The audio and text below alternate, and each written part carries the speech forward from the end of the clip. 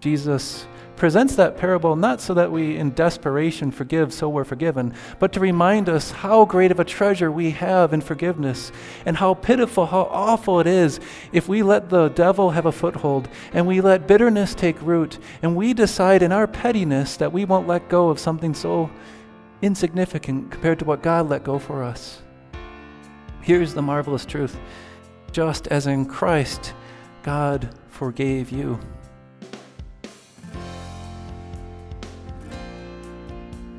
This message is from Rock of Ages Lutheran Church in Payson, Arizona. Ancient Faith for Today's World. September 17th, 2023. Ephesians 4:29 to 5:2. Do you remember what it was like to show up at the first day at your new job? You probably had a period where they showed you the ropes, where they trained you on what you were supposed to be doing, and maybe even you shadowed a different employee and watched what they did. As they said, here, this is how it's done. I can remember my first job was essentially working at the cemetery, taking care of the grounds, making sure that the grass was cut, and when a grave was filled in, to make sure everything's leveled off, the grass grew, and to water it. Even imitating, yes, the person over me, my older brother, who said, here, this is how it's done, as we swept off the grass off every single tombstone. Kind of glad I'm on the other end of that now, working as a pastor. But you probably recall when you had that job, when you had the beginning, how you learned the ropes by imitating what is supposed to be done. Well, today we're going to look at one final thing on how God wants His church to live and to be, and we're going to see how we're to be imitators of God, and we're to do what He has done, and do even the most difficult thing that we might have to do, which He has done, as we imitate Him. That's what Paul writes about in Ephesians chapters 4 and 5. And it probably wouldn't be accurate to call this a new job position, but you have been given something new, a new status before God. God, as we read in Ephesians, describes that you are now brought from darkness to light. He has made you His own, brought you into His kingdom and out of the dominion of darkness. Once serving evil, now you're to serve Him. Once living for selfishness and under the sway of the devil, now slave to righteousness. And the way that Paul describes our life as children of God is that we are now in a new standing. And we have a new position. It's as if we are waking up in the morning and getting ready to start our day. And as we go about our day, Paul describes how we're to live. He starts earlier in this chapter by saying, put on the new self. You might say these are our servant clothes, our new clothing. He says, created to be like God. Take off, he says, the old self. That's our former way of life, our former employment, slaves to sin. And now he says, put on the new self, created to be like God in holiness and righteousness. And I want you to note today that that's not what Paul says makes you a Christian. He says you are children of light. And we read early on, you have been saved. Now, in light of that, how are you going to dress for your day? How are you going to go about your life? Put that new self on. And later on in the morning, as we're getting ready to head out the door, he describes how we're to live, as he says in verse 29. Do not let any unwholesome talk come out of your mouths, but only what is helpful for building others up, according to their needs, that it may benefit those who listen. Actually, maybe we don't think about it, but the mouth, what we say and what we do, probably has a bigger influence than whatever we're going to work with our hands for that day. It'll have a bigger impact on our life and the life of those around us. You know, James, the apostle, describes the mouth and the words that we produce like a small spark, which can set an entire forest ablaze. Now that's for destruction. Paul says, don't let any unwholesome talk come out of your mouths, because we know what happens. If words of destruction, rotten words come out, it will have some effect. And sometimes even the effect will ripple, where you can destroy someone's reputation or someone's name. You can ruin someone's day or possibly someone's career. just by your words. But you might say, well, okay, I'm ready for the day then if I just shut my mouth. It's not what Paul intends. He says, don't let any unwholesome talk come out of your mouths, but what is helpful for building others up. To be like God means to speak words that bring good. To speak in a way as God spoke to create goodness in this world, we speak in a way that builds others up in their life. And we've seen the progression that Paul talks about here. If we're not saying something to build someone up, we know what happens. Paul says, get rid of all bitterness, rage and anger, brawling or quarreling, and slander with every form of malice. Maybe you kind of see a progression there. When you're not taking check on your words and you're allowing yourself just to tear others down with your words or to use your words in a way that is unwholesome and not building up, it starts with bitterness. And that bitterness just grows. And soon they come and they form words.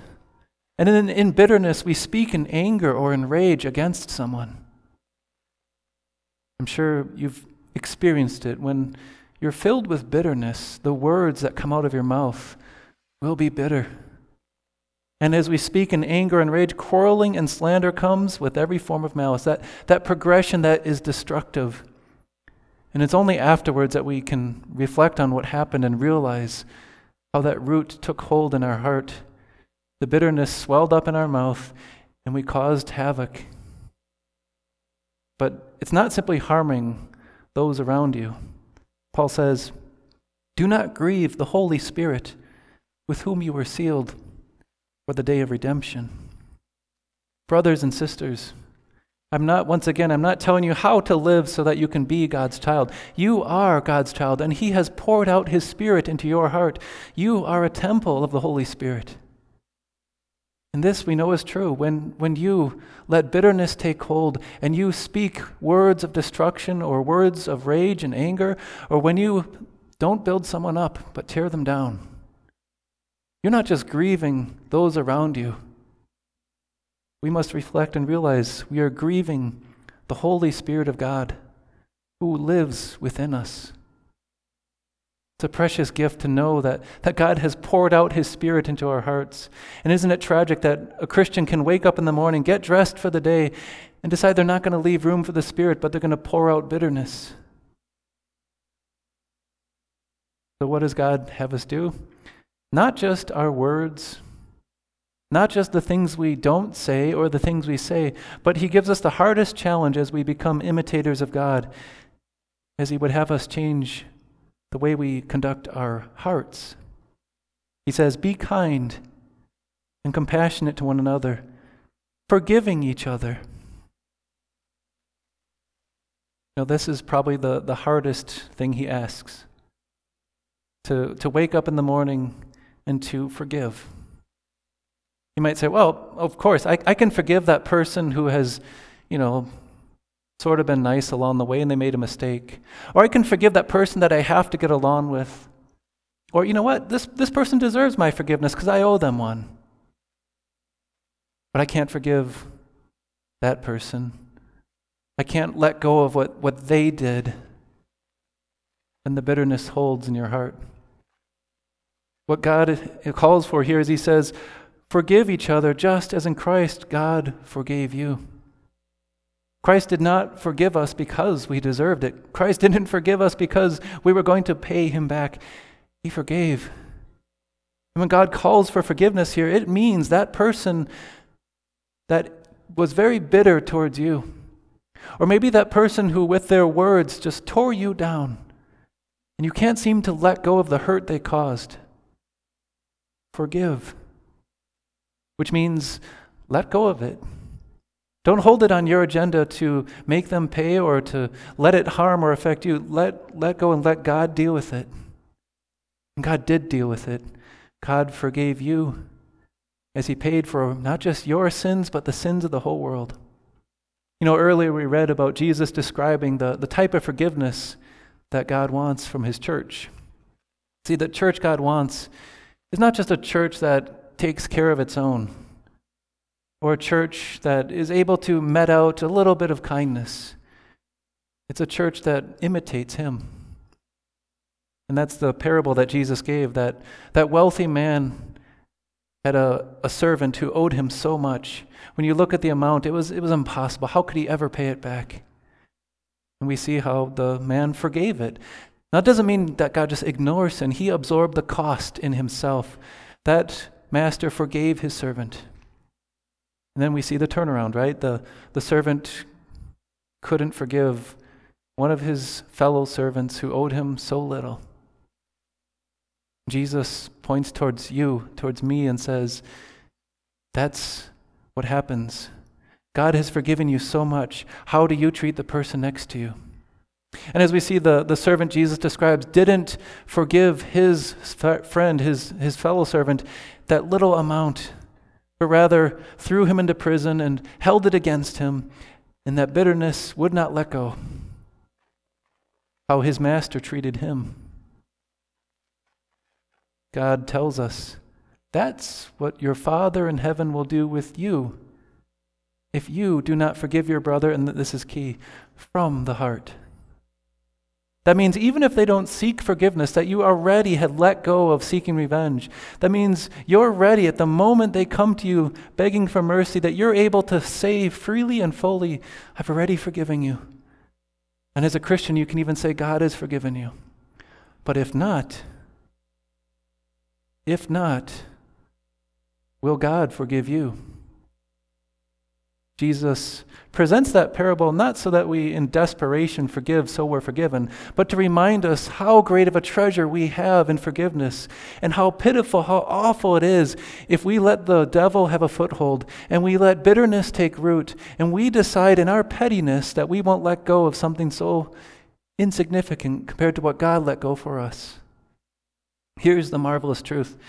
Just as in Christ, God forgave you.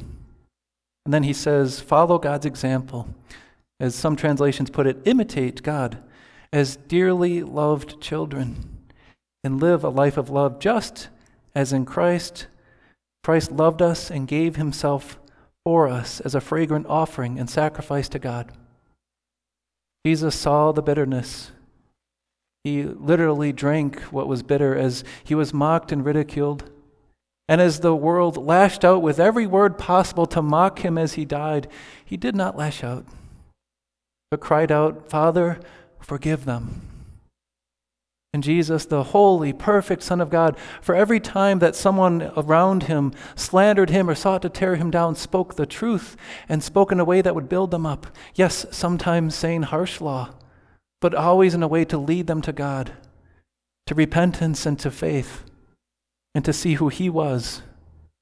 God had sent him to take every bitterness, every sin, every quarrel, every argument on himself.